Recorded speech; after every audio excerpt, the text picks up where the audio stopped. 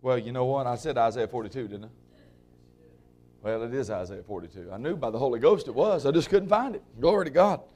I want you to start reading with me in Isaiah chapter 42, verse 18. Look at what it says here. Hear, ye deaf, and look, ye blind, that you may see. Who is blind but my servant, and deaf as my messenger that I sent? Who is blind as he that is perfect, and blind as the Lord's servant? Seeing many things, but thou observest not. Opening the ears, but he heareth not. The Lord is well pleased for his righteousness' sake. He will magnify the law and make it honorable. But this is a people robbed and spoiled, and they are all of them snared in holes, and they are hid in prison houses, and they are for a prey, and none delivereth, and for a spoil, and none saith, what? Nobody will say, restore. Notice, it is very, very important that if anything in your life is going to be restored, you're going to have to get it into your mouth. The only things that will be restored in your life are the things you're willing to speak. Now let me prove this to you. Go with me to the book of Acts chapter 3. Oh, glory to God. Acts chapter 3. And I want to begin to read in verse 19. Repent ye therefore, and be converted, that your sins may be blotted out, when the times of refreshing shall come from the presence of the Lord. And he shall send Jesus Christ, which before was what? Now y'all need to hook in with me. I told you 2 jokes. I obeyed the pastor.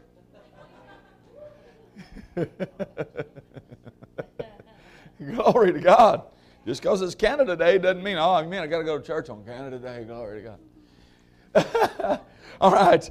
Acts chapter 3. Let's read this again. Verse 19. Let's jump in here now. Repent, chapter 3, verse 19.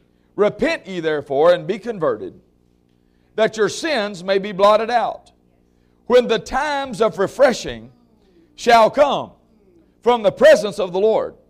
And he shall send, say he shall send. Say it again. Say it one more time. He shall send Jesus Christ, which before was preached unto you, whom the heaven must receive until the times of the restoration, oh glory to God, of all the things spoken by the mouth of all the holy prophets since the world began. Now what I want you to see in verse 21 tells us, first of all, let's look at that. Verse 21 tells us there is a reason Jesus has not yet returned for us. The heavens must hold him back. He cannot return to earth until something happens. And it is not wars and rumors of wars and nations and earthquakes and death and tsunamis and nuclear disaster. Those are the beginning of sorrows, which is the harvest of the seed of sin. Nothing of the curse can bring the world to an end. There are 2 major prophesied events that are the catalyst to bring Jesus' return. The first one is this gospel. Praise God. Of the kingdom must be preached unto all nations. Mark says published. Unto all nations. Then he says, for a witness. Now that is huge, because we're not just talking about a book with leather bound with gold leaf edges that's a list of do's and don'ts, offering people another religion. We're talking about this gospel, this good news, must be preached unto every nation for a witness. Now what in the world does the word witness mean? It means that something manifests when this gospel is preached that you can see. You'll witness it. It manifests itself. Proving Jesus is alive, proving the word is true in signs and wonders and miracles. God's presence in the tabernacle of the wilderness, as they carried it through the desert, had a fire on the altar that burned incessantly. Why? Because it was proof God's presence was in that Holy of Holies every day and every night, a pillar of cloud by day, a pillar of fire by night. God's presence was abiding continually with them, and the Bible calls it in the book of Acts the tabernacle of witness. The witness we're talking about is the abiding, tangible, manifest presence of the glory of God.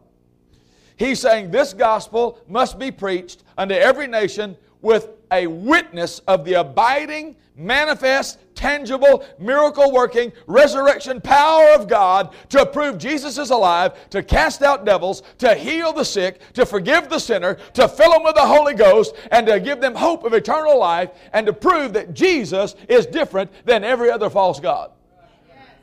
Now, this gospel preached with power is good news. Good news to the poor man that he doesn't have to stay poor. Good news to the bound man that he can be free. Good news to the bruised man that he can be liberated. Good news to the brokenhearted person that they can be healed. Glory to God. This is good news. This is good news. And I'm not ashamed of the gospel of Christ, for it is the power of God unto salvation to everybody that believes it.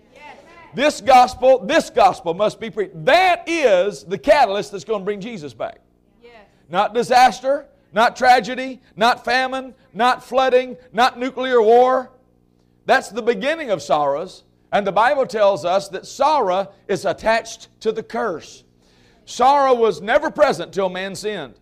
Sorrow is not from God. Jesus redeemed us from the curse by being made a curse for us. And Isaiah 53 says He carried our grief and our sorrow. So sorrow passes away when you go to heaven. He wipes away the tears from your eyes. There shall not be sorrow anymore. Sorrow doesn't get to go to heaven. Sorrow is not from God.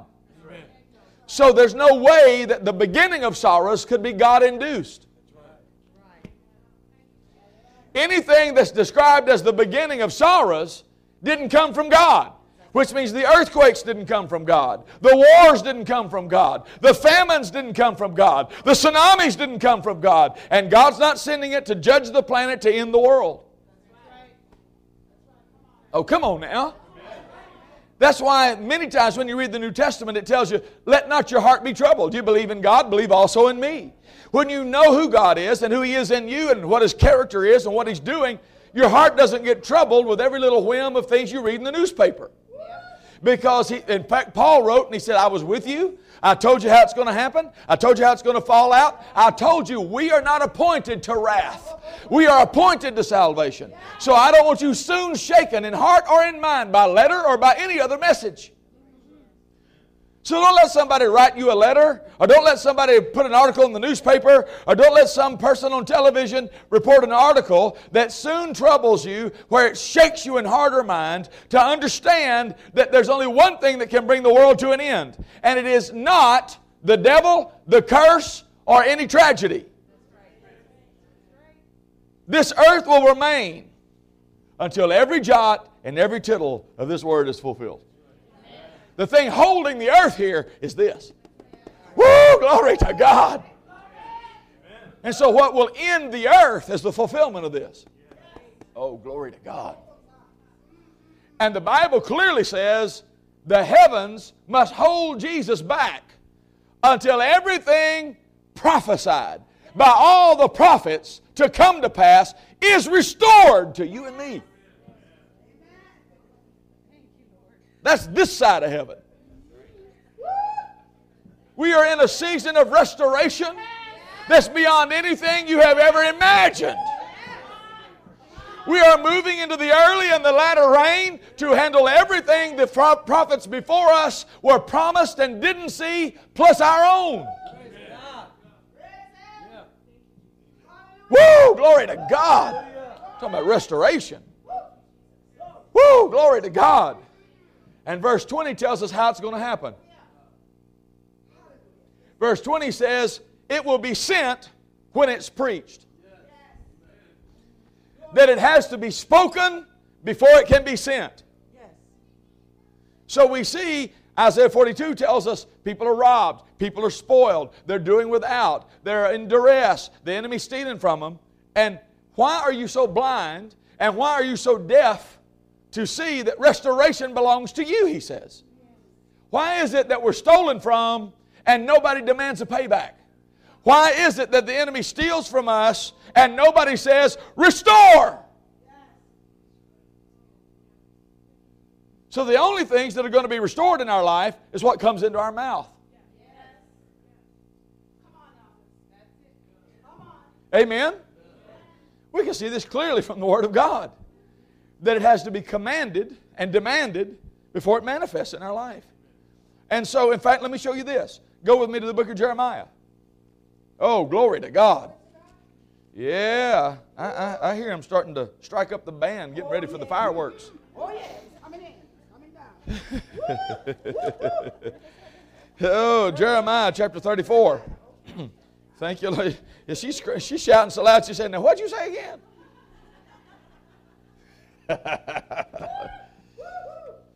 Glory. Look at Jeremiah chapter 34. We're going to start reading in verse 8.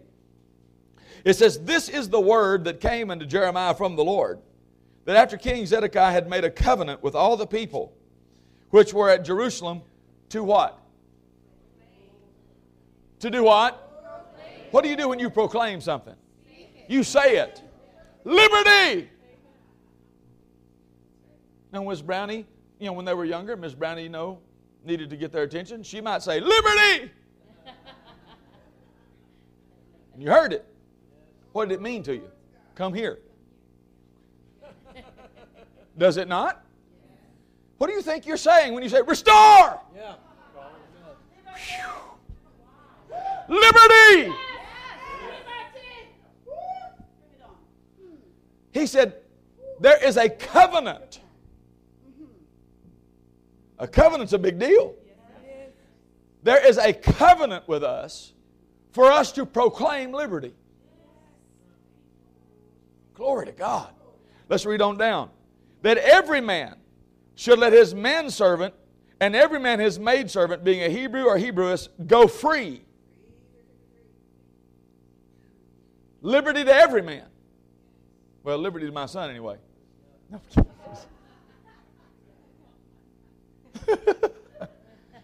We'll get over this hump in just a minute.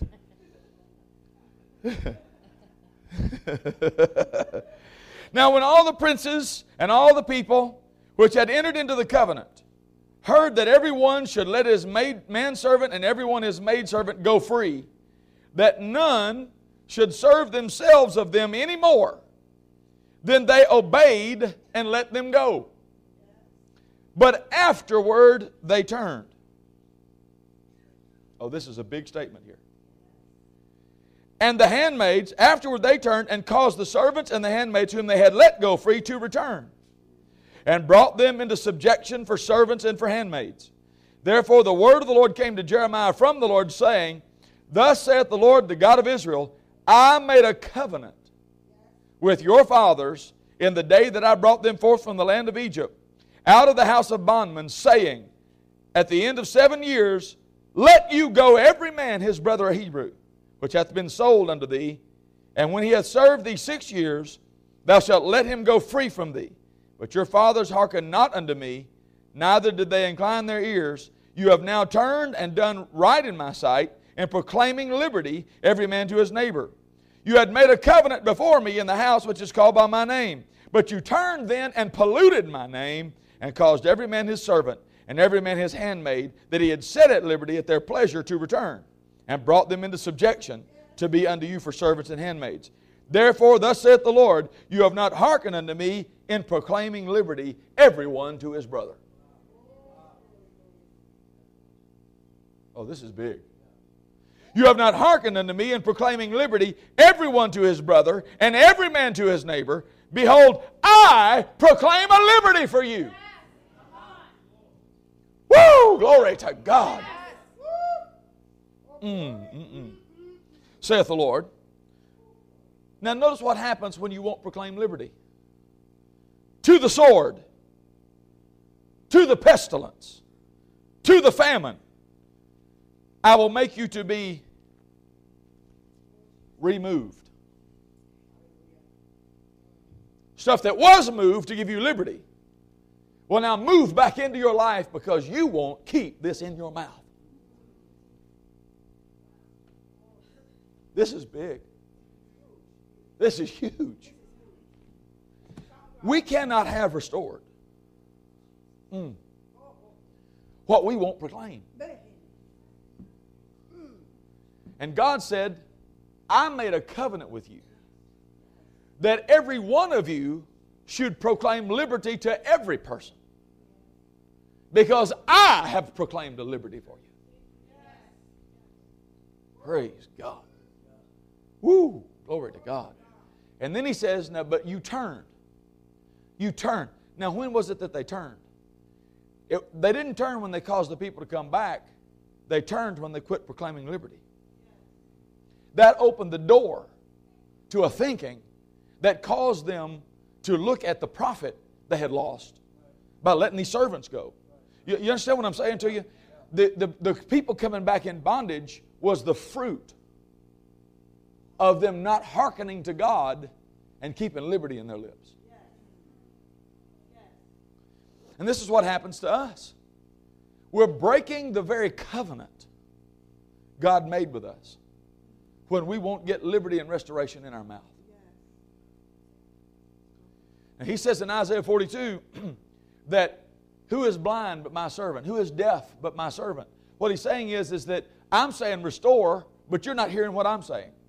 I'm saying restore, but you're not seeing what I'm seeing. You need to see what I see and hear what I say and say what I say, and you'll see what I see. Oh, praise. Now, that's what he's talking about. Now, why is that important? Because we found out last night that Job darkened God's counsel by words uttered without knowledge. So when God said to me that night when I was on the front row, and he said, why don't people move things out of their way? I said, I don't know, Lord, why? He said, well, because number one, many people don't even perceive there's anything to be moved out of the way. He said, number two, he said, if they do perceive there's something to be moved out of the way, they don't know what to do about it. And number three, if they do get to the place where they know what to do about it, they won't decide to move it. Oh, glory to God. So we're moving to the place where we know what to do about it. We know how to walk in faith. We know how to turn this thing around. We have found out that if words can move a mountain, then words can keep it from being moved. That somehow, because see, this is the thing. This is the thing I want you to see. This verse right here is a powerful verse because most people don't connect the dots. But what I want you to understand is, in the Scripture, if the word mountain is used and it doesn't refer to a geographic mountain, like Mount Sinai, Mount Ararat, Mount Nebo, if it doesn't have a geographical reference and it's used symbolically, a mountain in the Scripture is always symbolic of a kingdom. When you look at in the book of Daniel, and he had a vision where there was a stone made without hands and it grew into a mountain, but it was crashed at the foot of that great image. He saw the head of gold, right? And the arms and chest of silver and the belly of bronze and the legs of iron and the feet of iron and clay. You know what I'm talking about? And that rock came and hit the foot of that and ground it to powder, and a wind came and blew the traces of it away. And that rock, it says, became a mountain. And that mountain swallowed up every other mountain. And here's the interpretation. He said, you, O king, or king of kings, you're the head of gold. After you will arise a kingdom, but inferior to you. And each of these kingdoms in succession will arise, but in those days, God will set up a kingdom. And His kingdom will come at the very foot of every natural kingdom. And will bring it down and grind it to powder. And the wind of God is the day of Pentecost, when the Holy Ghost blew in like a wind. And the wind of God is going to come and blow away the trace of every other earthly man-made kingdom which has a limited shelf life. And in those days, He's going to set up His kingdom. And His kingdom shall swallow up every other kingdom, and His kingdom shall have no end to it. Now, when you see this, you see that the interpretation of this great dream was that a mountain was a kingdom. This is why very often God is described as sitting in the mountain, on the top of the mountain in the sides of the north. That's why Isaiah and many of the prophets say, come ye into the mountain of God. That's why that Mount Zion, it refers to the church. And it's why that in the book of Revelation, when he talks about the beast, which has 7 heads, and on the 7 heads there are crowns. Well, and these 7 heads are 7 mountains. And so he's got symbolism there, because obviously those mountains represent a kingdom. The heads of the kingdom with a crown represent dominion. So we understand here that if there's not a geographical reference, that mountain always represents kingdom.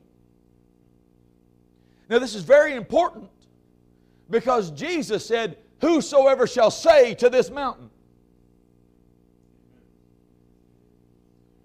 Now he's talking about a collision of kingdoms.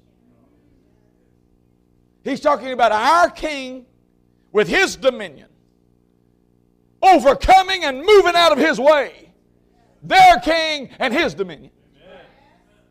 That means whatever spiritual force is behind whatever's going on in your life, whatever demon power from that inferior kingdom has set that up, is no match for the king of the kingdom that lives in you. Oh, glory. Whew, glory to God. Whosoever shall say to this mountain. So she's saying, speak the word to the opposing kingdom. Ecclesiastes 8:4 says, where the word of a king is, there's power. Now what I want you to see is this. I want you to see what it says here. When you won't say liberty, then something happens. You leave a void. You've not taken the ground. So you leave space for all the things that aren't a part of your liberty, your restoration, and your kingdom to move in to occupy that territory. And he says, I will make you to be removed into all the... What you need to understand is part of the curse says, part of the blessing says your enemy will come one way, he'll flee seven. Part of the curse says your enemy, you'll come against the enemy one way and you'll flee seven. It says, in fact, let's look at this. Deuteronomy chapter 28, which lists the curses of the law that Jesus redeemed us from. Look at verse 25. Now this is the listing of curses. But look at verse 25, and if you could bring it up on the monitor here. The Lord shall cause you to be smitten before your enemies. You will go out one way against them and flee seven ways before them. And what? Shall be what? Shall be removed into all the kingdoms of the earth. What we need to understand is, it is a curse for us to move and not our mountain. Oh, come on now. Jesus redeemed us from being unable to move things out of our way. Whew. Part of the blessing is to be able to move a mountain, to conquer opposing kingdoms. Praise God. So we say, restore. We say, liberty. And we're calling it to us. And whatever's in the way has got to get out of the way, because it's coming. Get out of the way. Get out of the way. Whatever's keeping my healing from moving into my body, you get out of the way. Jesus, see, this is one of the things that we need to understand. Go to Colossians chapter 2. Look at Colossians chapter 2. Oh, thank you, Jesus. Praise God. Look at what it says here in Colossians chapter 2. And I want to read starting in verse 13. And you being dead in your sins, and the circumcision of your flesh, hath he quickened together with him, having forgiven you all trespasses, and blotting out the handwriting of ordinances that was against us, which was contrary to us, and took it out of the way.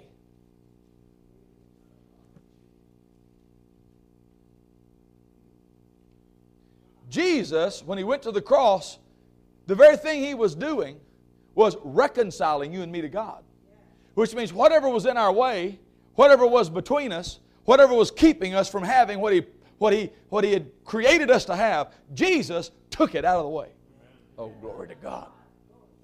Now the Bible says he broke down the middle wall of partition between us. Did you know that? Now notice what it says here. He says, and you being dead in your sins, circumcised in your flesh, he has made alive together with him, having forgiven all your trespasses. Verse 14, blotting out the handwriting of the ordinances that was against us, which was contrary to us, he took it out of the way, nailing it to his cross, and having spoiled principalities and powers, made a show of them openly, triumphing over them in it. That means he conquered the demon power that put it in the way and can hold it in your way. That means that opposing kingdom has no right to stay in your way. You have been redeemed and have the authority to move out of your way what's in the way. Praise God. Go back to Ephesians chapter 2. Notice what it says here that Jesus did. It says in verse 13, but now in Christ Jesus, You who sometimes were far off are made nigh by the blood of Christ. Did you know the book of Romans says, it's high time we should awake out of sleep? Yes. Because now our salvation is nearer than when we first believed. Yes. See, one of the things that we don't see is we see things afar off. See, the way we skew things, the way we view things, we don't understand that Jesus took the things out of the way and the kingdom of heaven is at hand. Now, Paul dealt with this in great detail, quoting Moses, when he said, what does the righteousness which is of faith say? He said, it doesn't say who's going to go into heaven and bring Christ down from above. It doesn't say who's going to go into hell and bring Christ up again from the dead. So the righteousness which is of faith does not say heaven has to do something else. I need something else from heaven to put me over. The righteousness which is of faith does not say we got to break the power of the devil, we got to get the devil out of the way, somebody needs to do something about hell. Jesus has done about hell all He's ever going to do. Jesus has brought from heaven everything heaven could give. So what does it say? The word is nigh thee. My salvation is near. The kingdom is at hand. I have it now. It's not a long way off. It's not a difficult obstacle course. It's not going to be hard to get there. Glory to God. Because the word's near me. It's in my heart and in my mouth. In my heart and in my mouth. It's in my heart and in my mouth. The word of faith which we preach. Yes.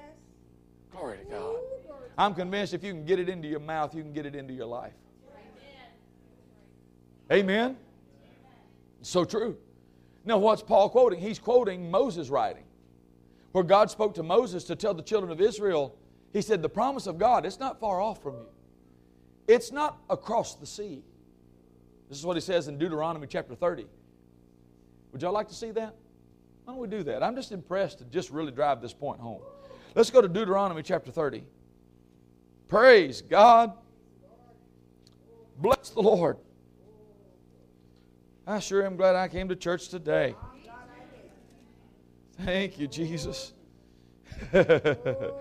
Deuteronomy chapter 30, verse 11. Notice what it says.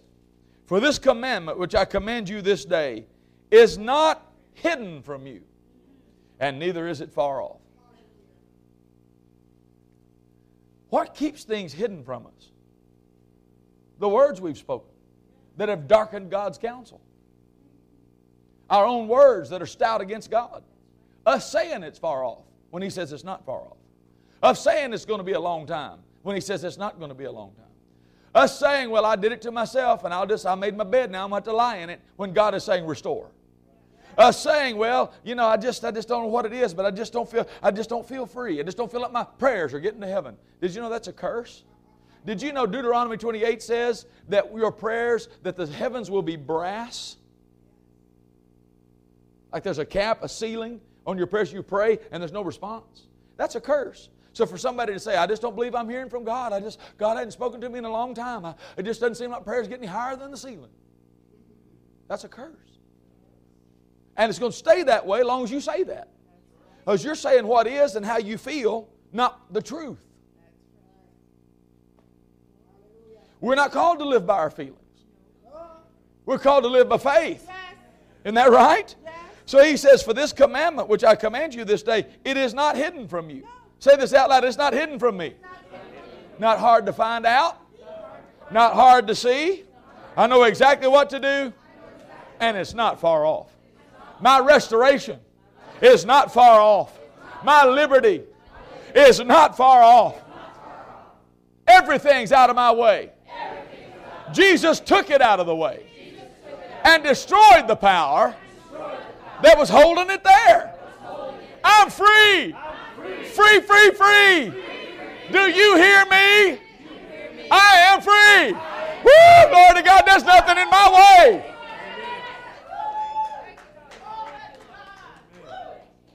Praise God. It is not far off. Whew. Look at verse 12. It is not in heaven.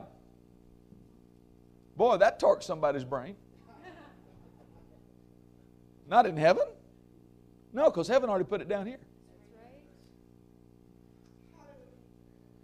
It is not in heaven that you should say, who shall go up for us to heaven and bring it to us that we may hear it and do it. Praise God.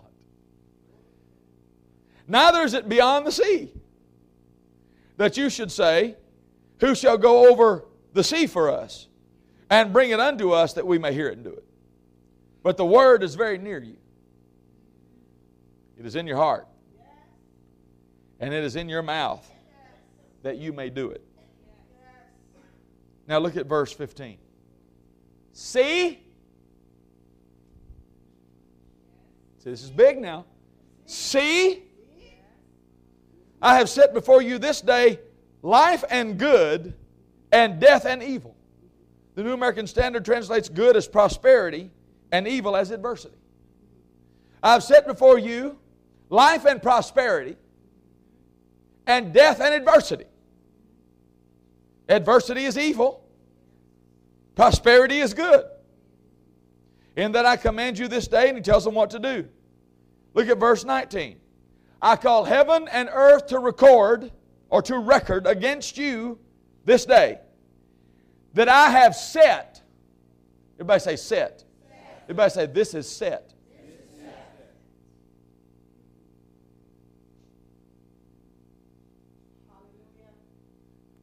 As we walk down this path now, this is going to be significant. This is set. This is settled. I have set before you. It's not in heaven. It's before you. I have set before you life and death, blessing and cursing. Choose life. Now notice what happens. When you make a decision, it gets set. And the light of God shines on the path to get it done. But the light of God will never shine on the path to get it done. You're not going to see how to do it till you make the decision. But the day you make the quality decision to move something out of your way is the day that the heavens open and reveal the revelation for the light to shine on your path to get that thing moved. Because it's not far off. It's not hard to do. Somebody else doesn't have to do it for you. It's already been taken out of the way. It is set before you. So choose. You know, the Lord said to me, why won't people move things out of their way? I don't know, Lord, why? Well, because many people don't perceive there's anything to be moved, he said.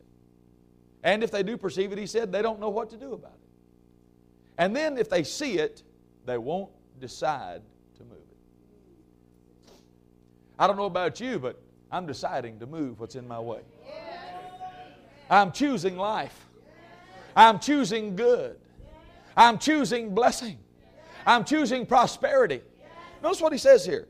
That both you and your seed may live, that you may love the Lord your God, that you may obey his voice, and that you may cleave unto him, for he is thy life and length of days, that you and your seed, actually he goes on to say, that you mayest dwell in the land which the Lord sware to your fathers, to Abraham, to Isaac, to Jacob, to give them.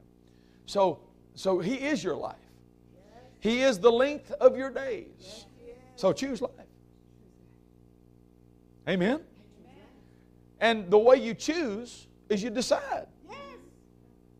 You decide. Look at this verse, Psalm 89. Praise God. Oh, thank you, Jesus. Oh, I know he's helping us today. Psalm 89, verse 34. He says, actually let's back up to verse 33. Nevertheless, my loving kindness will I not utterly take from him, nor suffer my faithfulness to fail. My covenant will I not break, nor alter the thing that has gone out of my lips. Once have I sworn by my holiness, I will not lie unto David. God will not break His word. His word is settled. Everybody say settled. His word is settled. Oh, glory to God. Do you believe it? Hallelujah. Well, let's just let the Word talk to us here briefly. And let's just get this down deep in our heart. Praise the Lord. Amen. Psalm 119, verse 89. Forever, O Lord. How long? Forever, O Lord. Your word is settled. Settled in heaven. Everybody say settled in heaven. Settled in heaven. Say it again. Settled in heaven. Settled. Now you do realize the word set is the root of the word settled. When something's settled, it's set. It's established. So God's word is settled in heaven. Amen? And He has just told us, I call heaven and earth to record against you this day. I have set before you. So evidently, His word is not only settled in heaven. Now let's prove that out. Let's go to Isaiah 55.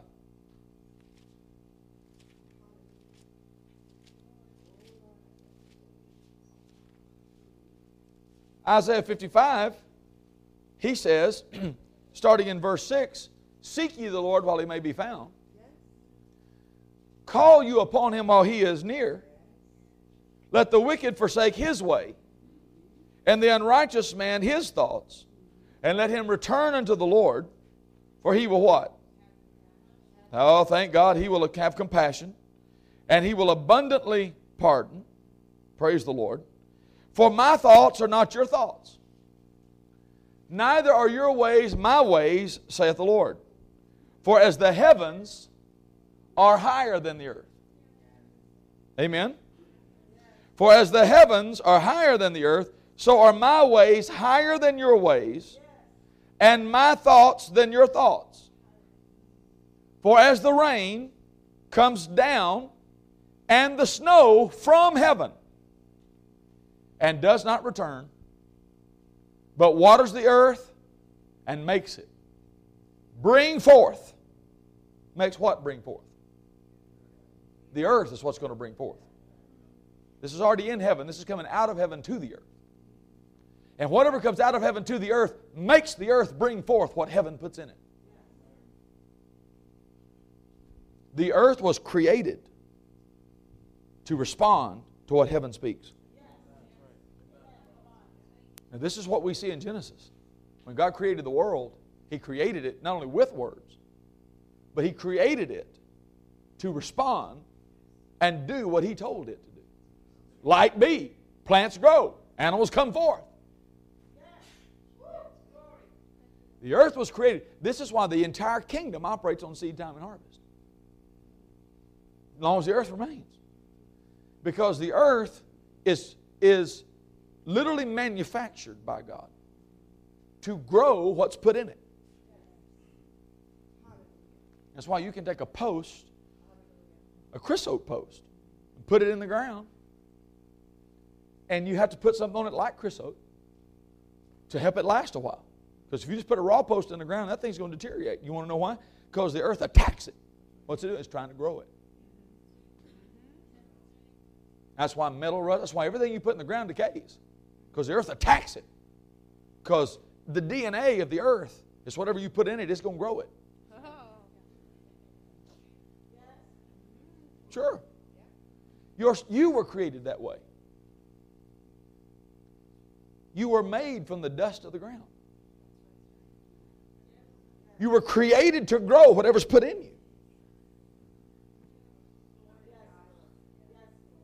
That's why the Bible says in 1 Peter 1:23, we're born again. Not of corruptible seed, but incorruptible seed. By the Word of God. which liveth and abideth forever.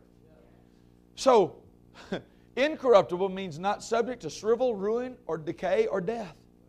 Which means that if I can get incorruptible seed in the ground, I can have a guaranteed harvest. There is nothing in the way. There's nothing with enough power to stop incorruptible seed from becoming what it is. Oh, glory to God. And so that's why he says in Proverbs 4, my son, attend to my word, incline your ears to my sayings. Keep them in the midst of your heart. Right? And he goes on to say, guard your heart with all diligence, because out of your heart flow the forces, the issues that produce the life you want. They're life to those that find them. Health to all their flesh. You get this incorruptible seed of the Word in your spirit, and it'll grow a new body part. Because the Word will become flesh.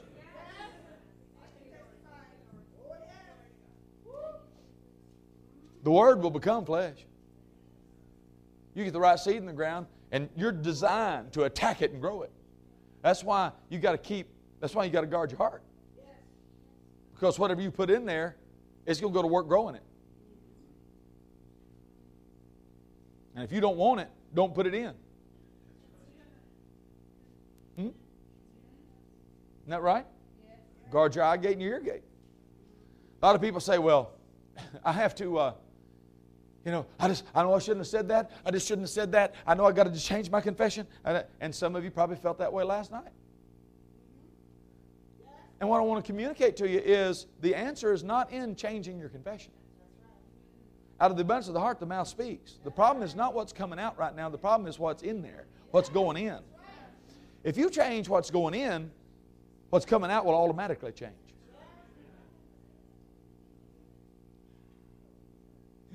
If it's in there in abundance, you're going to start saying something different. Because you're going to start seeing it differently. You're going to start thinking about it differently. It's going to change your image on the inside. Isn't that right? Yes, it is. And so he says here in Isaiah 55, he says here that my thoughts are not your thoughts, my ways are not your ways, but like the rain and the snow that comes out of heaven to the earth. So now there's a transference. There was something that was in heaven, but it's released out of heaven. It now comes into the earth, and it makes the earth do something from a heavenly supply. The earth now brings forth something it could not bring forth without that heavenly supply. And here's what he says in verse 11. So shall my word be. My word's like what? My word's like the rain. My word's like the snow. Rain, snow, ways and thoughts. Rain and snow, ways and thoughts. My thoughts are in the heavens, higher than yours. My ways are in the heavens, higher than yours. But like the rain comes down and the snow comes down from heaven to earth, so my thoughts come down and my ways come down from heaven to earth through my word and make the earth bring forth. Praise God. So now we know forever His word is settled in heaven, but it's not just in heaven. Now it has come down from heaven to earth. And I have on earth the word that is settled in heaven, but when it came down from heaven, it was set before me. And now, whatever heaven has already settled. See, this is the real key of authority when you look at Matthew 16. Because Jesus told Peter, not only are you blessed, Simon Bar-Jonah, because flesh and blood did not reveal this unto you, but my Father which is in heaven. Which indicates this information came out of heaven to earth. Are you following me? So if you see this pattern, my Father which is in heaven, which means this is heavenly information that came out of heaven to the earth. And also I will give unto thee the keys of the kingdom of the heavens, plural. Oh, wow. So he's saying, here's the key to getting anything done and opened is heavenly information coming out of heaven to earth. The revelation of how God sees it, how God does it, what He knows about it. Doing it like He does it, that's the key to getting the earth to produce what heaven wants it to produce. And so He's saying, flesh and blood didn't give this to you. You didn't get this information from the earth. You got this information from heaven. When you did it and acted on it, something changed. You changed. Now you're Peter. You went from a reed to a rock. Your nature changed because of revelation. So also I will give unto you the keys of the kingdom of the heavens. And the Amplified Version of the Bible states the Greek very well, because it says, what you shall bind on earth shall have already been bound in heaven.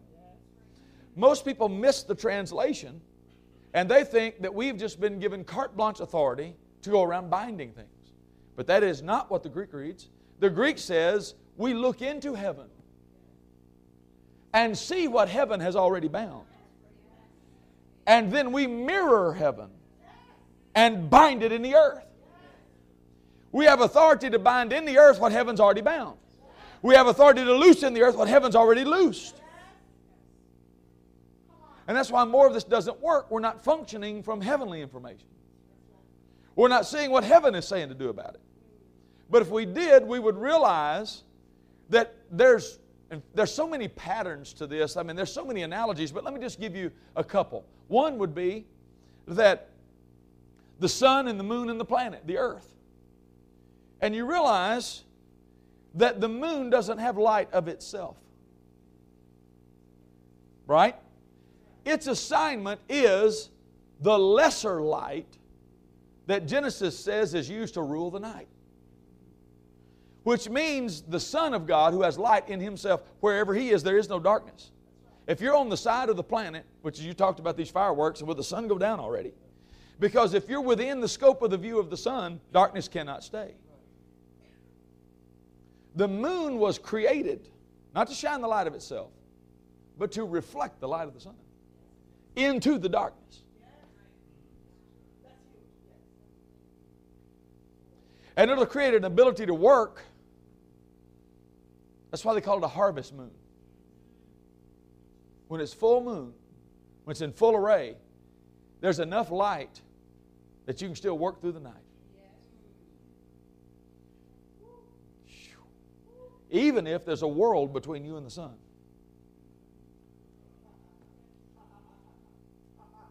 Oh, come on now. This is what happens to people when they have no light. They let the world get in between them and God. But what we need to see is that we're created. We're created as a body, suspended somewhere between heaven and earth, taking our position in between the two. We receive the light from heaven and reflect the light into the darkness. So we see what heaven binds and we bind it. We see what heaven looses and we loose it. So we see that by His stripes you were healed. We see that heaven has already bound sickness. So we no longer pray and ask God to heal people. We command sickness to go. We move sickness out of the way. We bind it. Because we're just reflecting what heaven has done.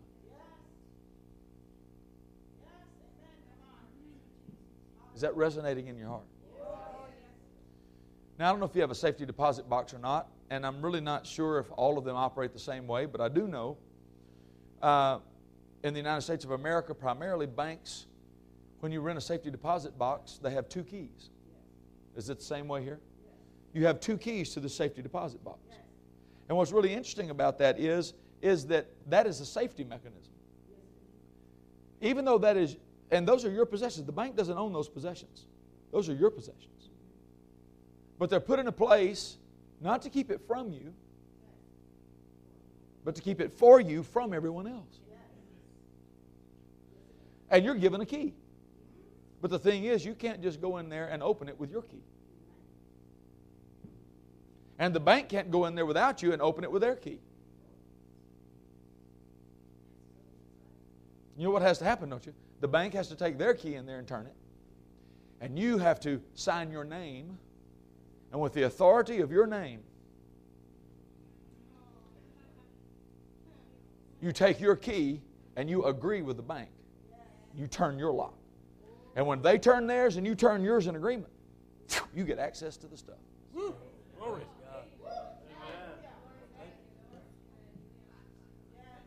That's what the name of Jesus has done.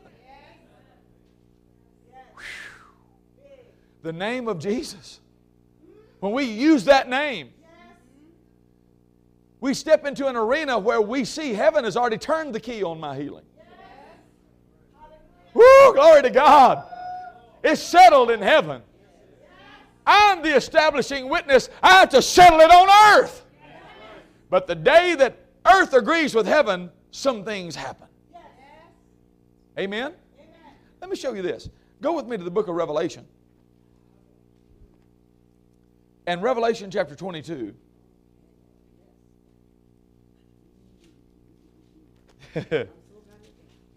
Praise God. Thank you, Lord Jesus. And I want you to look at verse 16, Revelation 22:16. He says, I, Jesus, have sent mine angel to testify unto you these things in the churches. I am the root and the offspring of David, and the bright and morning star. Now notice what he says here. And the Spirit and the bride say, come. Now, one of the reasons that in the church we don't have what God wants for the church is the Spirit is saying one thing, but the bride is saying something else. Can you see that? But the day that the church starts saying what the Spirit is saying, what they both are saying will come. Woo! It'll come to the church. It'll come into our lives. So we can no longer be blind and deaf. When God is shouting, restore, we have to quit saying it's afar off. We have to start saying, I have it, and I have it now. Restore! Liberty! I have it! I have it now! I proclaim liberty! Liberty from God! Liberty to you! Liberty to me! Woo! Glory to God! Say this out loud. In Jesus' name, everything in my way is out of my way. Woo! Glory to God! Praise God! Woo! Glory to God! Say it, I'm turning my key.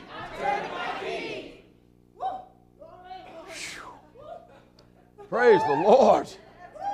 Woo! Glory to God. Oh, blessed be the name of Jesus. My.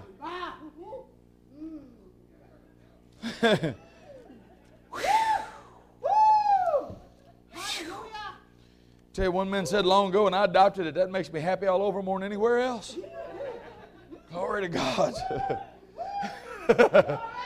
I tell you what. Even Americans can shout about that on Canada Day. Thank you, Lord. I say it's Kingdom Day. Woo! Glory to God. I say it's my day and your day. It's the day of restoration and the day of liberation. Praise God. Woo! Glory to God. And I just feel so impressed to go back over here to Ephesians 2, because he says, but now, in Christ Jesus, you who sometimes were afar off are made near. You're made near by the blood of Christ. For he is our peace, who hath made us both one and hath broken down. Glory to God. He has broken down the middle wall of partition between us, having abolished in his flesh the enemy or the enmity. Even the law and the commandments contain the ordinances. And it says, to make in himself of two one new man, so making peace. So that he might reconcile both unto God in one body by the cross, having slain the enmity thereby, and came and preached it. He preached peace. He preached peace. Everybody say, he preached peace. Now, the preaching of peace means that the war is over. We have conquered the enemy. Peace doesn't mean the absence of conflict. It is the result of a conquered enemy. Notice he slayed the enemy and preached peace. He broke down the middle wall of partition and took stuff out of the way and preached peace. Peace means stuff is out of the way. Peace means the enemy is conquered. Peace means that what I'm fighting against is under my feet. Peace means that what I say goes, and I occupy the territory, and I set the laws, and I take dominion over my sphere of influence. Peace means there's nothing in my way to keep me from accomplishing what God told me to do. That's right. Oh, and this peace is strong. In fact, go with me to the book of Acts chapter 10. This peace is strong. We know Jesus used it when He was in that boat. You remember the first night we talked about them being in the boat? And how He stilled what did He use? The force of peace. Yes. Did He not? Yes. The supernatural force of peace. Praise God, that conquered fear and worry and the mammon spirit. And the demon powers that were trying to keep Him, they were in the way. See, most people don't know this, but when that storm arose on that boat, when you read it, after that storm was stilled and He got to the other side, it says He got into the country of the Gadarenes, or Gergesenes, whichever way. You know, there's different type dialectal pronunciations of it. But when He got over there, there was a madman in the tombs that met Him on the shore, screaming, fierce, exceeding fierce. 2 of them, it says in the book of Matthew, that no man might pass that way. Territorial spirits that run in gangs, that were violent, to keep people from walking into a territory where they were called to go. Threatening spirits, violent spirits. Now this demon knew, because the first thing he said was, "Are you come to torment me before the time, Jesus? Don't send me out of the country." This demon spirit saw Jesus coming. They knew if Jesus got in that country, they'd have to move. They did not want to be kicked out of the country. Those demon spirits were the ones that caused that storm. The storm was in the way of Jesus getting where God told Him to go. And peace moved that thing out of the way. That's why you cannot afford to let any circumstance get you into fear and care and worry. Because peace and faith are synonymous. Yes. Yes. Hallelujah. I'm not nervous about it. I'm not nervous how it's going to turn out. Oh, glory to God. Now notice what he says here in Acts chapter 10. I'm going to start back in verse 34. It says, "Then Peter opened his mouth and said, 'Of a truth I perceive that God is no respecter of persons.'" That's liberty to everyone. That's restoration to everyone. "He that fears God and works righteousness is accepted of God." Now look at this. "The Word," everybody say the Word, "which God sent unto the children of Israel, preaching peace by Jesus Christ, the Lord of all." You remember what we read in Acts 3? He says, "Repent, be converted, your sins will be blotted out, times of refreshing will come from the presence of the Lord." And they said, "And He shall send Jesus Christ, which before was preached unto you, whom the heavens must receive until the restoration of all things." Which means that we're not going to have what we won't preach. We have to say it before we can have it. Isn't that right? Preaching peace. Well, notice what it says. The Word which God sent through Jesus Christ. Preaching peace. Preaching peace. Preaching peace. Preaching peace. Look at this phrase. Preaching peace. By who? By who? He is what? Lord of how much? Lord of all. How much? Lord of all. When we operate in peace, we are telling every demon spirit, every circumstance, every earthly situation, every tragedy, every element of the clouds, the rain, the wind, the storm, the lightning, we're telling all of it. From heaven to earth, from the footstool down, Jesus is Lord of all. He lives in me, and great is my peace and undisturbed composure. There is nothing outside of me that's greater than the Lord of all things. I refuse to submit my peace to a momentary affliction.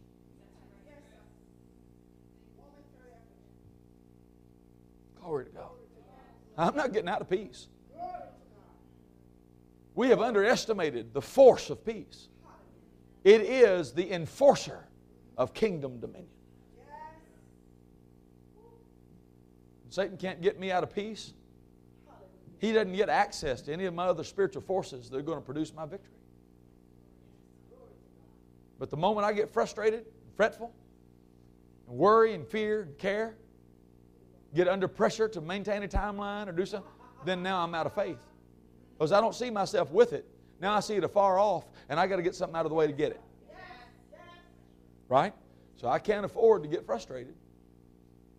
Because the wrath of man doesn't work the righteousness of God. Frustration and faith are not synonymous terms. Amen? And some folks think they're in faith and they're just toughing it out.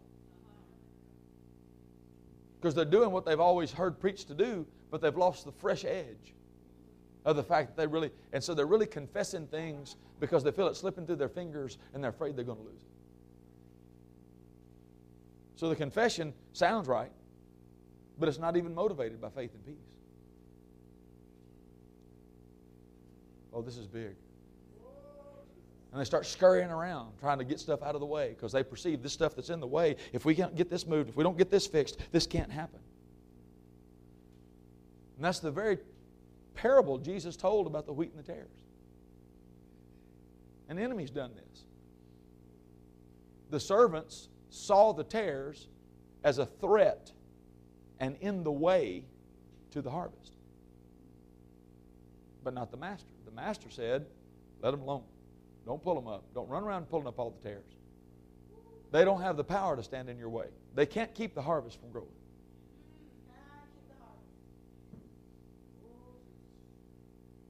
I know you may have heard me say this before, but I have to tell you, this is one of my cornerstones that I go back to. I have a number of them, but this is one of them.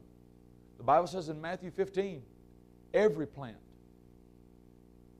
my heavenly Father has not planted shall be rooted up. Whew. I don't care what I'm facing. If God didn't send it, it's got a temporary shelf life in my life. It's coming up by the root. It's moving out of my way. It cannot stay because I'm using the name and turning my key and I'm staying in peace. Amen? Whereas incorruptible seed guarantees a harvest. Huh? The moment we recognize something as needing to be dealt with in order to accomplish whatever God said, we're empowering that thing and telling it you're in the way. You have the power to keep me from, I've got to deal with you because you have the power to keep me from getting over there. Satan absolutely hates being ignored.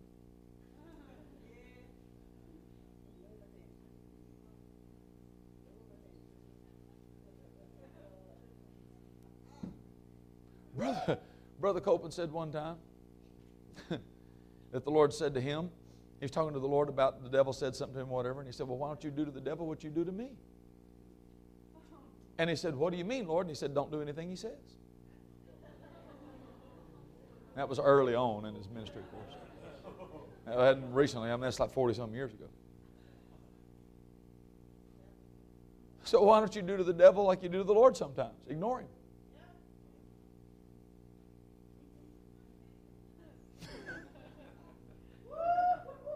He hates it. Because you see, Jesus is Lord of all. Something is happening. Something's coming out of my insides when I'm operating in peace. It's telling the storm, you can't stop this ship. I'm not going down. The Lord of all creation is in my boat. Woo, glory! Woo, glory! He told me to do this. There's nothing in my way. He took it out of the way. Praise God. Look at this. Preaching peace. Everybody say preaching peace. Verse 37. Look at verse 37. That word I say you know, which was published throughout all Judea, began from Galilee after the baptism which John preached, how God anointed Jesus of Nazareth with the Holy Ghost and with power, who went about doing good. Oh, glory to God. And healing how many? All. proclaiming liberty to all that were oppressed. You do realize proclaiming liberty was part of his Luke 4 assignment. You do realize that when he came out of the wilderness after 40 days of fasting, the Lord anointed him, and he said, the Spirit of the Lord God is upon me. He hath anointed me to preach the gospel to the poor. He hath sent me to heal the brokenhearted and to proclaim liberty.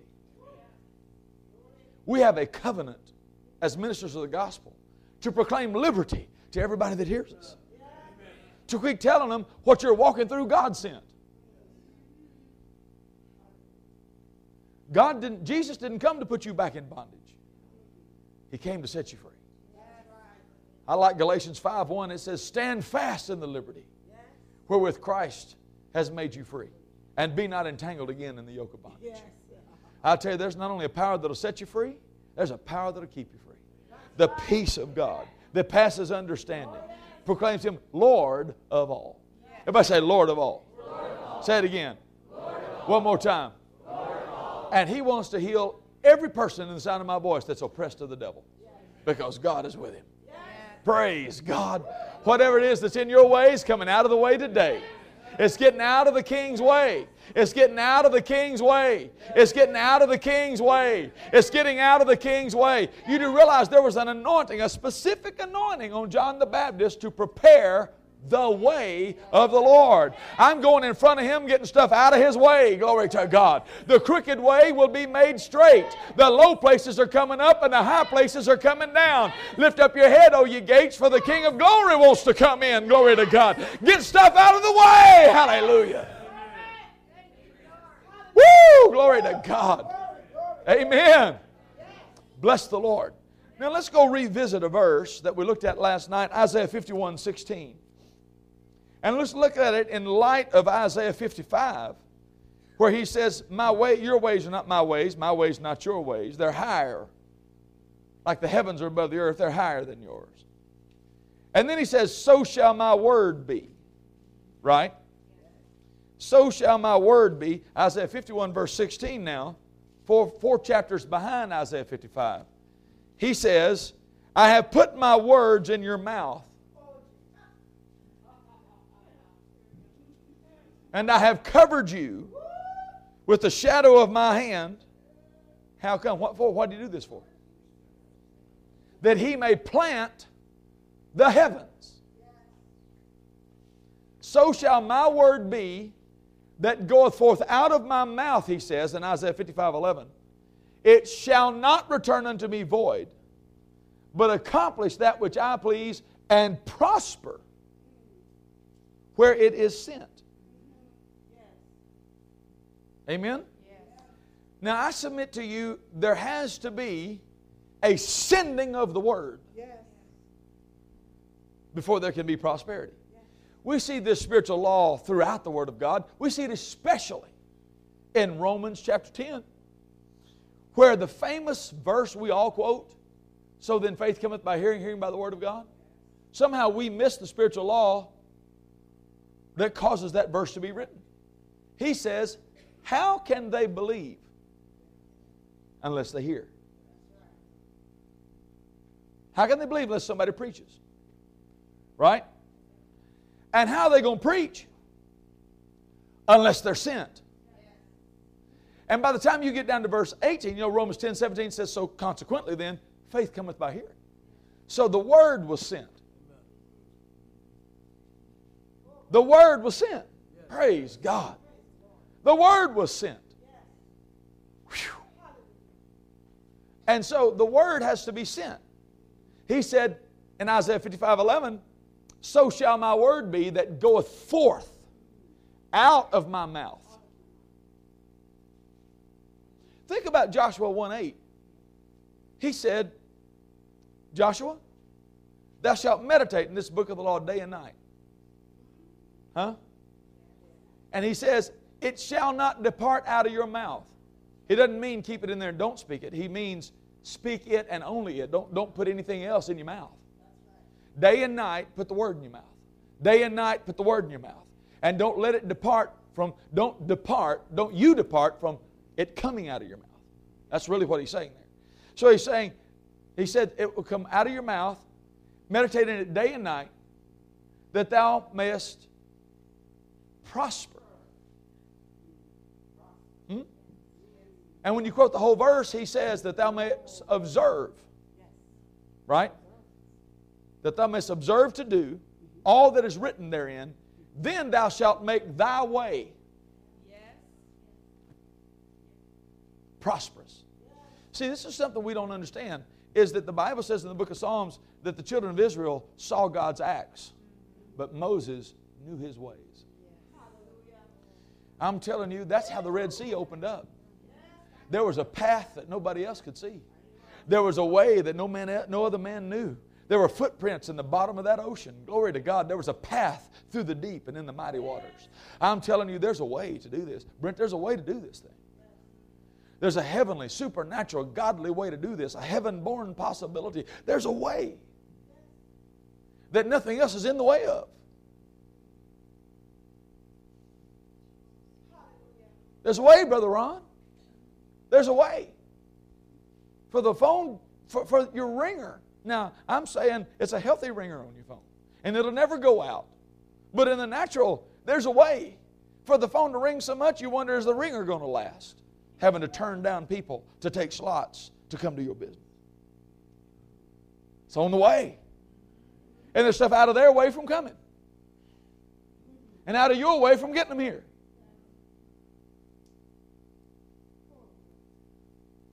There's a way. There's a way. Praise God. And only heaven shows that way, see.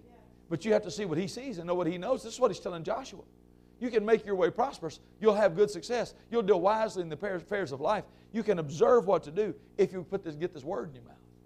He's saying here, I've put my words in your mouth. Why? That I may plant the heavens. Jesus said, if you had faith as a grain of mustard seed, you would say. What that means is faith works like a seed, and the way you plant it is to say something. So if you will get the seed of heaven in your mouth, you will be planting it in the earth. And there's a shadow of His hand that will cover it until it prospers where it's sent. And it will not return void. But it will accomplish that which He pleases. We're the establishing witness, though. We have to decide. We have to decide to settle this thing. I've settled it in my heart. I've settled it. It's settled in heaven. I'm going to settle it on earth. I'm the establishing witness. I will settle it. It'll be for me. Mary settled it. When the angel appeared to her, she asked the identical question that Zacharias asked when he was told he was going to have a baby in his old age and Elizabeth was going to bear. And you know what God did? God literally had to strike the man dumb. God shut His mouth, did not let him speak until John the Baptist was born, because his doubt would have messed the whole stinking thing up. God had to shut His mouth. We know Jesus, there are 4 times in the book of Isaiah 53 where it talks about the cross that it speaks of saying something. And it speaks of things you do say and things you don't say. And it says, who shall declare His generation? But then it says, as a sheep before his shears, so He opened not His mouth. Why? Because there was so much life in Him that had He opened His mouth, they wouldn't have been able to kill Him. He had to keep His mouth shut so they could take His life.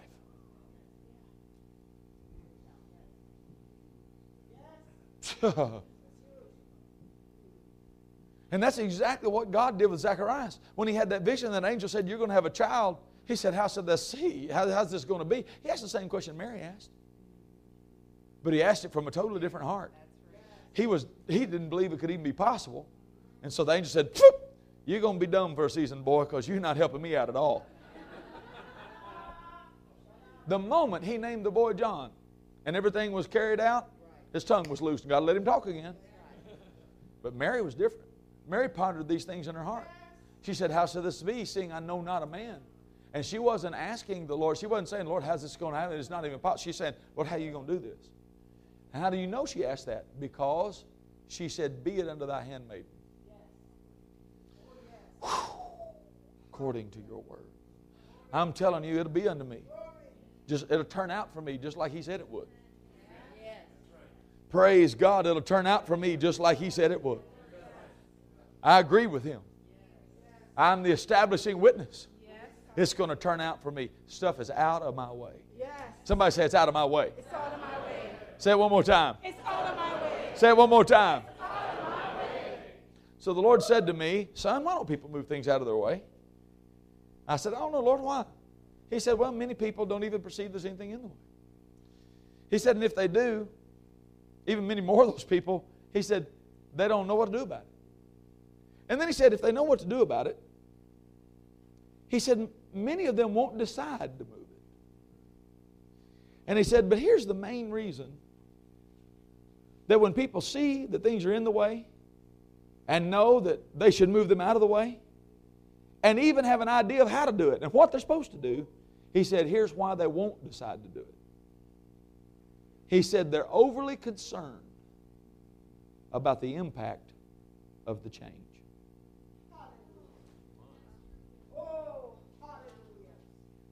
Oh. He told me, I was ministering to some ministers.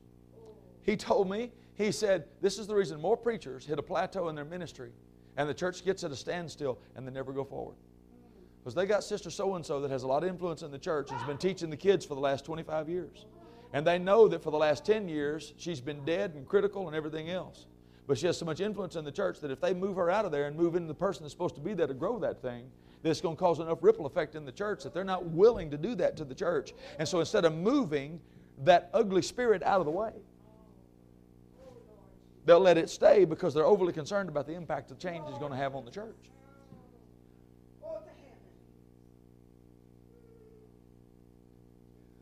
Yeah, I can hear the air getting sucked out of the room now.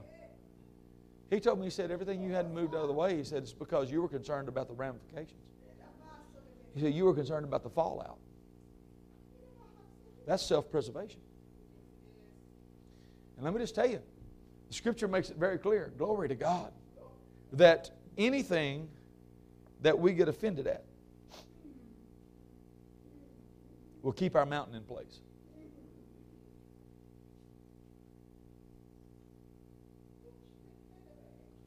So if we get overly concerned about the impact of the change it's going to cause in our life and start looking at the details and start withdrawing from it, even though God told us to do it, we have fundamentally, we didn't mean to, this is not something we did on purpose, but we fundamentally said, God doesn't have my best interest at heart.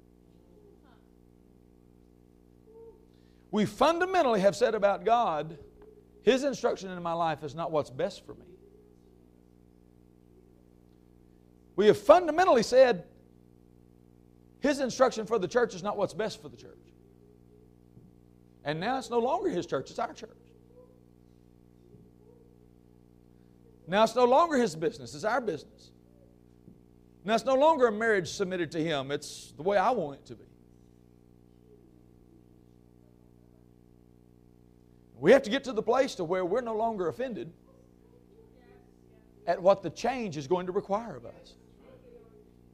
And we're never going to make a change. We're never going to move something out of the way, Pastor John, until the pain of remaining the same becomes greater than the pain of change. Because you're going to have pain either way. Because all of your life, if you don't do what God told you to do, you're going to live with regret and condemnation and limits. Why didn't I do that? And I should have. And if I had have. But see, we're always wanting somebody else to do it for us. We're always wanting somebody to go to heaven and bring Christ down from above. Or go to hell and defeat the devil for us. And what we're missing is, it's not far off. This is not hard. It's at hand. And someday, sometime, you got to draw a line in the sand and make a quality decision. That the results of what this change is going to bring are worth me not living the next 30 years of my life wrestling with this. What's on the other side of the mountain is worth moving the mountain. Whew, glory to God. And we have to get to the place where we are no longer We get past the concern about the fallout and the impact of the change. Because the truth is, we created the monster, and now we feel like we got to feed it.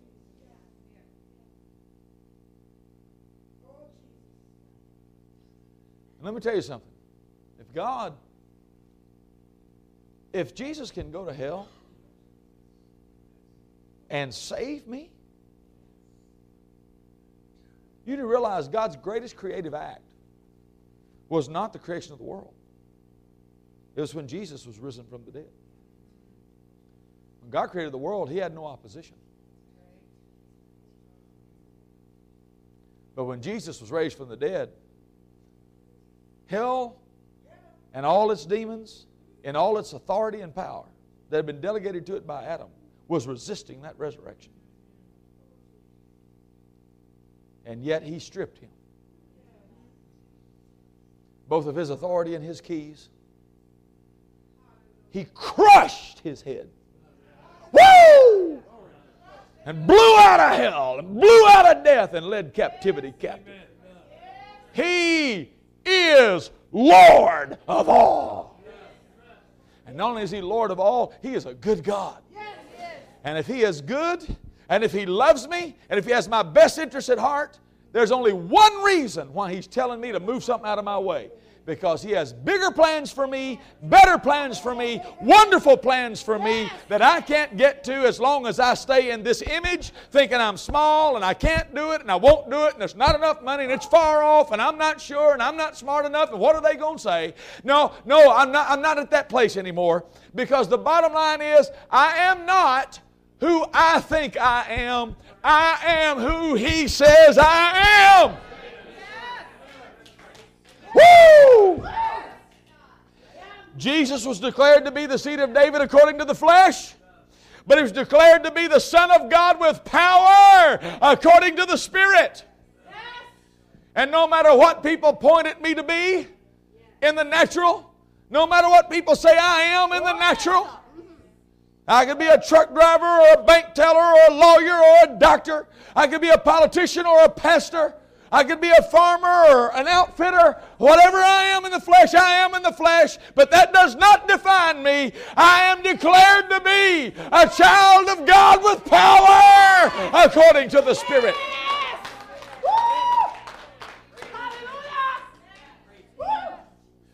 This is the barrier that keeps people where they are. Because many people see themselves as female Christians instead of Christians who happen to be female. They see themselves as female ministers instead of ministers who happen to be in a female body. See, in Christ there's neither male nor female. And I have a domestic responsibility in what I do, and that's all well and good. And I need to be faithful and do it because I don't want to bring a reproach on the gospel. And there's plenty enough capacity and time to do everything He told me to do. The problem is when I start adding in the expectations of others and the reality of others and what I think about myself and what I got to do, and they expect this of me and I need to be there at such a time. And when I really need to get myself reoriented, I get reminded of what happened to me one day when I walked into a Texas State maximum security penitentiary with razor wire all around and the guards in the towers and machine guns, and we're going in to minister to these inmates. And many of them, I have a hard time saying that word. Anyway, they've come back into prison and, for the second or third time down. Some of them have life in prison. You're in death row. Some of them have literally killed multiple people like a serial killer. You're in a situation to where everything from drunken driving, the third offense, and now they've got to go to jail for it, to a rapist, to a pedophile, and you're sitting there ministering to them.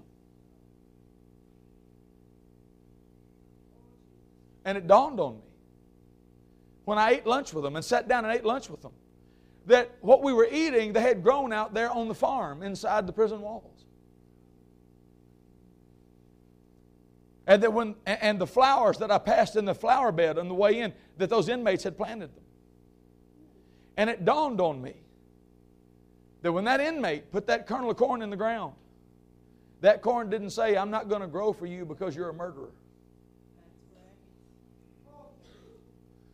That corn didn't say, I'm not going to grow for you because you're a thief.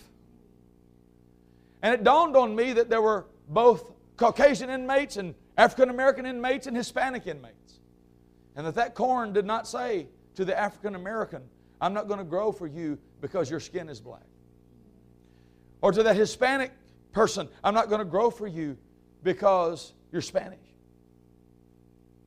So when you plant that seed in the ground, it's not going to say to a person, I'm not going to grow for you because you're First Nations people. It won't work for you because you're First Nations. It's not going to say it won't work for you because, I know you're pushing on through, but you're from Jamaica. You're from heaven. Yeah, from heaven.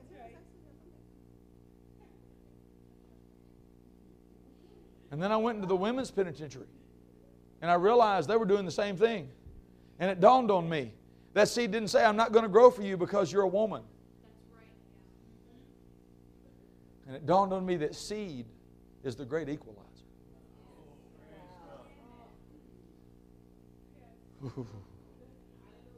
There are three things that are great equalizers. Oh, I'm sure there's more. But if you just got these three, it'd change your world.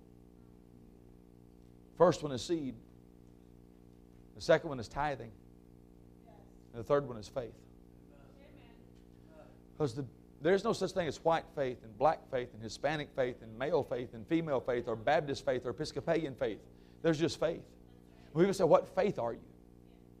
It's a stunning question because there isn't but one kind. It's the God kind of faith. There is no such thing as Baptist faith and Episcopalian faith and Lutheran faith. There's just faith. And either you believe it or you don't. It's the force of faith that God used to create the world.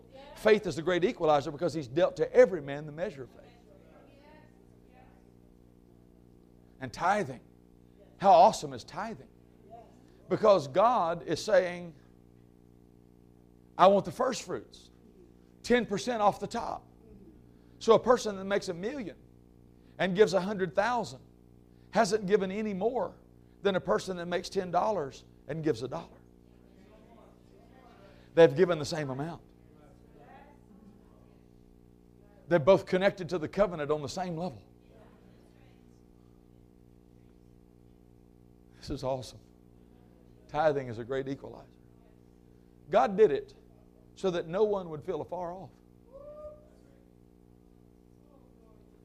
So that everyone would believe this is for me. God so loved the whole world. And I'm convinced that whoever you are in here, if you're willing to plant the seed, if you're willing to make the decision, if you'll press past the impact of the change and not get offended at maybe a process it'll take to do it, whatever is in your way, it could have been in your way for 40 or 50 years, it will move out of your way.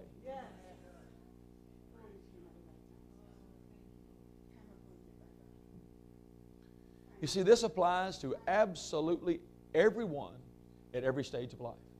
It applies to the young person who feels like they got a raw deal in life because they didn't really have a father and he ran off and then their mom got killed when they were 15 and then somebody took me to a foster home and they abused me. See, this applies to that person. Because the Scripture says that if my mother and father forsake me, the Lord will take me up. The Scripture says the Lord will take the rebellious that dwell in chains and remove their chains and take the solitary and set them in families. The Lord will never forsake you and the Lord will never leave you. This applies to everybody. So it helps us to get excuses out of the way. And it keeps us from becoming bitter. And we choose, I'm not going to be bitter, I'm going to get better. It moves us from the place of victim to victor. It says, you know what? No man can stand in my way all the days of my life. I tell you, when it dawned on me that a whole nation of people for 40 years saying the wrong thing couldn't keep Joshua and Caleb out, that was big in my spirit. Because it dawned on me that it's not what they say about it that counts. It's what I say about it that counts. Why don't people move things out of their way? Wow. Why don't they move things out of their way? And And I would say if there's one thing, I know I've been preaching toward it this entire time, but if there's one thing that's probably the most important of those four things, it's the fourth thing I said. Because I'm now speaking to people that most of you, this isn't the first time you've heard the Word of God. For many of you, you're seasoned in some of the things about faith and confession. You've been taught it. You're believing it. You believe these forces. You believe it's true. But the reason it's connected inside of you and exploded and stood you up out of your seat is because you realize, you know what? I've got to make a decision.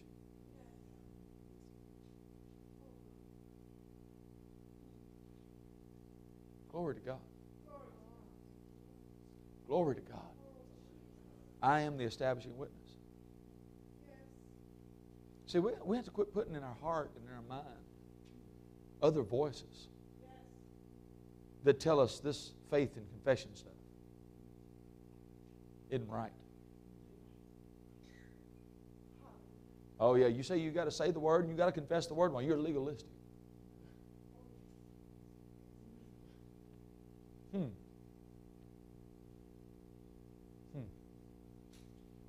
Last time I checked, by grace are you saved through faith. That is the gift of God, not of works, lest any man should boast. And when we were saved, the faith that activated the grace required me confessing Jesus as Lord. There's no such thing as me having to confess it being legalism. Out of the abundance of the heart, the mouth speaks. It is me planting that seed in the earth that activates the grace to produce it. They work together. There's no such thing as a grace camp and a faith camp.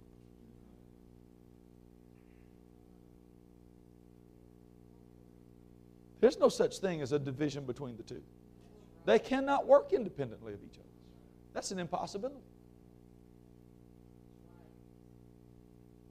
See, there's a scripture in Romans 10 that I read to you. It's called the Word of Faith.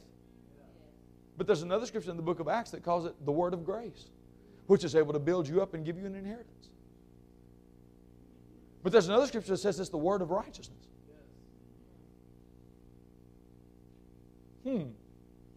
So you're telling me then, Pastor, that an acorn has in it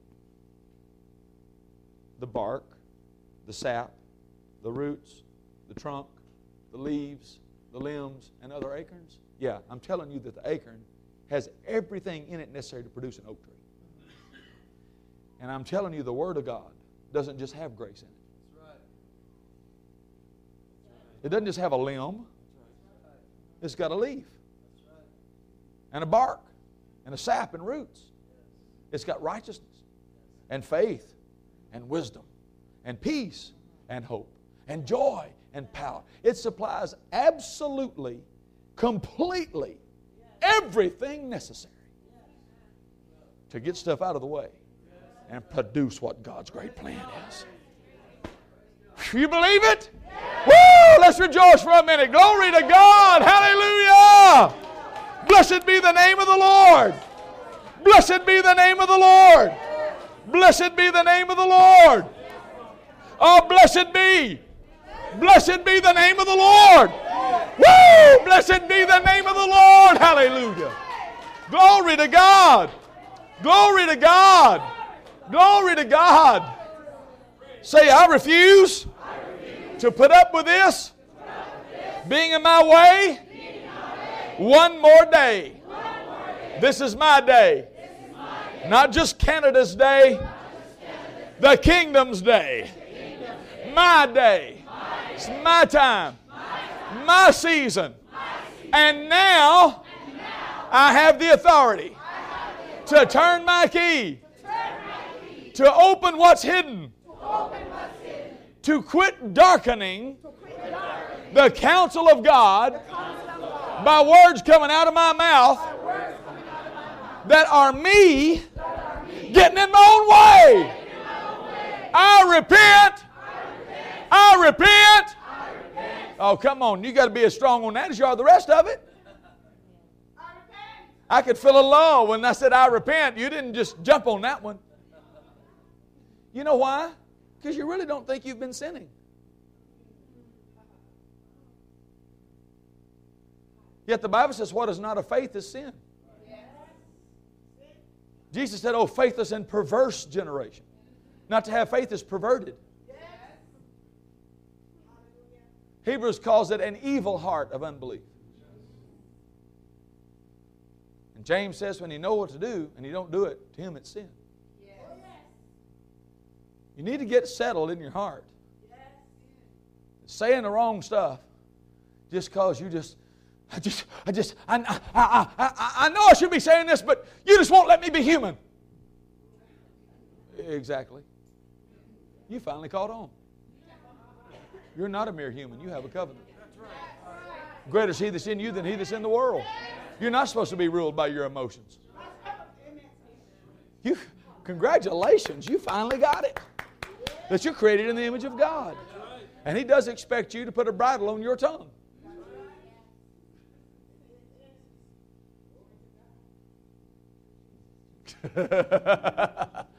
So the truth is, it's time to repent.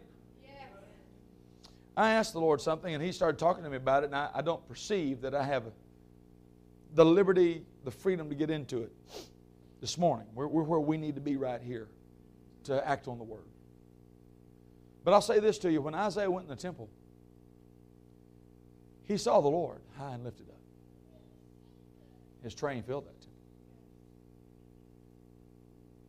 And when he saw the angels flying around and crying, holy, holy, holy is the Lord God Almighty, and the doorpost shook and the threshold moved, Isaiah said, woe is me, I am undone.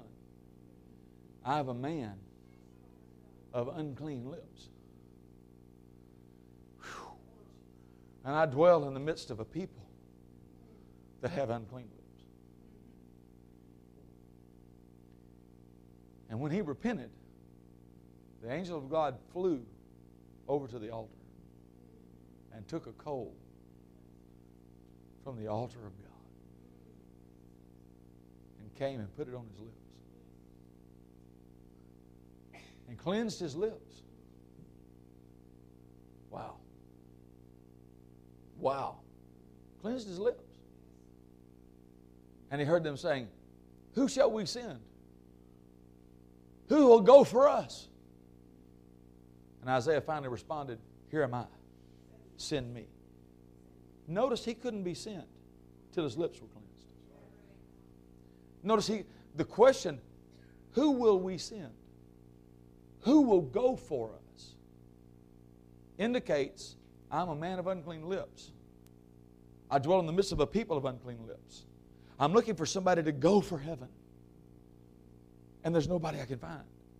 Because nobody will say what heaven is saying.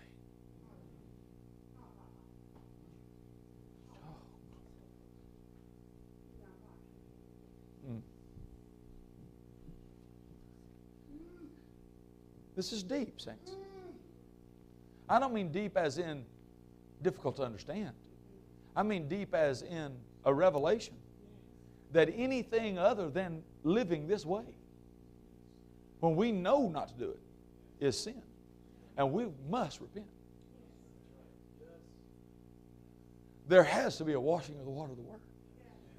There has to be a cleansing in our heart and in our mind. Because we have convoluted and diluted the power of this thing by all these other voices and opinions and ideas. And what we've done is we've allowed certain things to come into our life. And instead of living by faith, we've added faith to the way we live. Do you understand the difference? There's a difference in living by faith and just adding faith to the way you live. Picking and choosing what you want to use your faith for.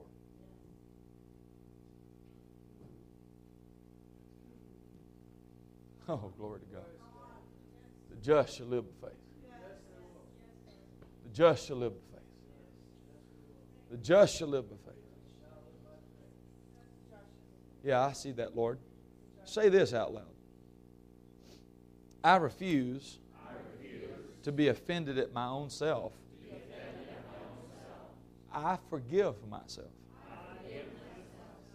Because much of my problem is my own doing. And I repent, Lord. It's not somebody else's fault. Nobody can keep me out of this. You are for me. Who could be against me? And therefore, I am deciding. And I will reinforce this decision as I recall it to my mind and as your Spirit recalls it to my heart. I will reinforce this decision until it is set, settled, and established in my heart that life and death, blessing and cursing are not far off. They're right in front of me. And I choose. I choose life. Now. Woo! Glory to God. Now. I choose it now. Say this. I choose to live and not die. I choose to be healed and not sick. I choose to win and not be defeated. I choose to prosper and not be in lack. I choose to walk in peace instead of worry. I choose to live by faith and not by fear. Greater is He that is in me. He is Lord of all. And I am reflecting His light into the darkness. I rule the darkness. Satan, I break your power. Get out of my way! Woo! Glory to God! Glory to God! Glory to God! Woo! Hallelujah! Glory to God! Is there anybody in the house glad you came to these meetings? Anybody in the house whose life has changed? Set in order and rearranged? Anybody whose faith is stronger now than it was 72 hours ago? Is there anybody that believes they've heard from heaven? Has the Holy Ghost been talking to you about how to get stuff out of your way? Are you willing to get it out of the way? Praise God. Praise God. Praise God. Praise God. Praise God. Praise God. Praise God. Praise God. Praise God. Hallelujah. It's moving now. Something's moving. Something's changing. Glory to God. Glory to God. Oh, praise the Lord. Praise the Lord. Glory to God. Now, I'm going to say a few things here by the Holy Ghost, and I just want you to stay with me. Because as your faith is high, if you add it to it, dynamically things are going to change. Last fall, God spoke sovereignly to this ministry about a shift, a change. And Pastor Jonathan and his lovely wife Tia stepped into the pastoral role, overseeing both churches. Sister Brownie stepped into an apostolic oversight type of a role.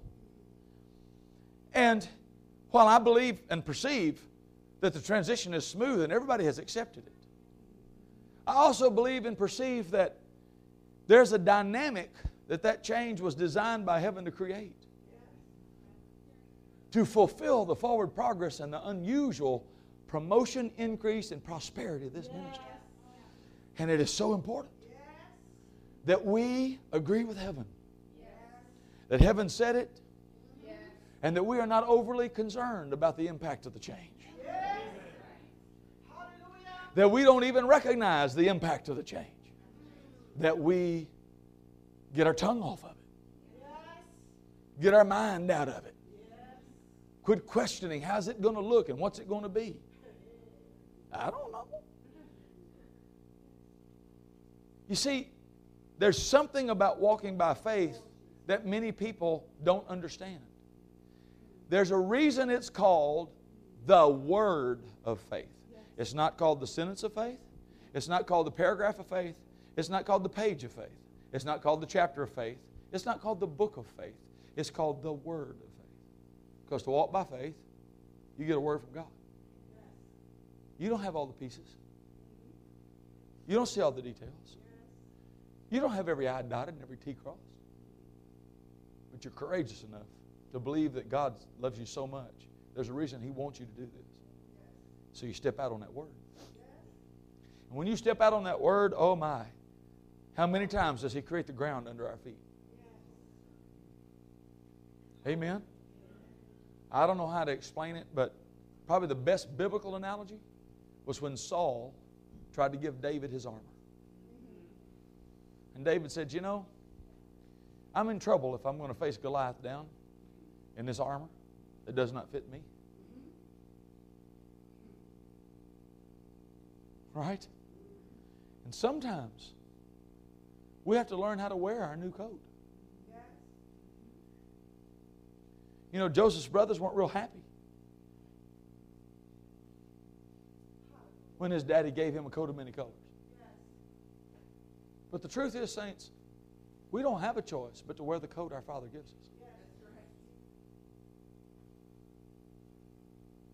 And we're not going to take our coat off just because of other people's opinions.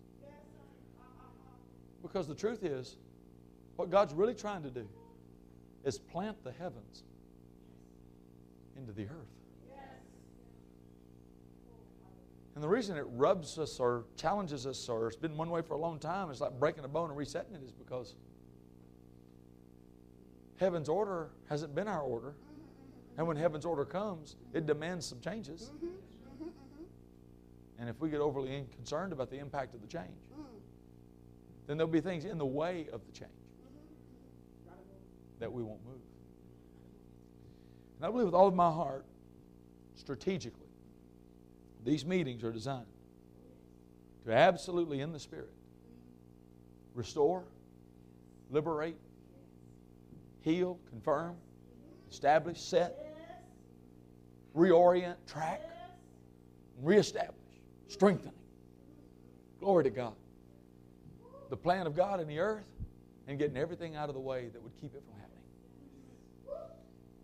And here's what I know about the gospel. That the anointing comes on the head, and it comes to the beard, and it flows down the body. So what I know about the gospel is that when there's a covering and an anointing that is flowing, everybody that's a part of that body comes under the flow of that anointing. Yes. Yes. Hallelujah. Sometimes people say, I need something to change in my life. I've been struggling against this for a long time. I don't understand why this isn't moving, why it can't change. But we lack comfort, and so we're resisting the godly change on the ministry we're attached to, maybe. Or maybe we have thoughts about it or something. You know what will happen? It'll cut us off from the anointing that'll cause that change to happen for us. God, I see it. I see it in the Spirit. There are so many things that have happened under the anointing flowing in these meetings and the Word. It would literally be impossible to define them all. But there have been changes, dynamic, wonderful changes in relationships, in marriages, in families, and businesses, and in the kingdom sphere.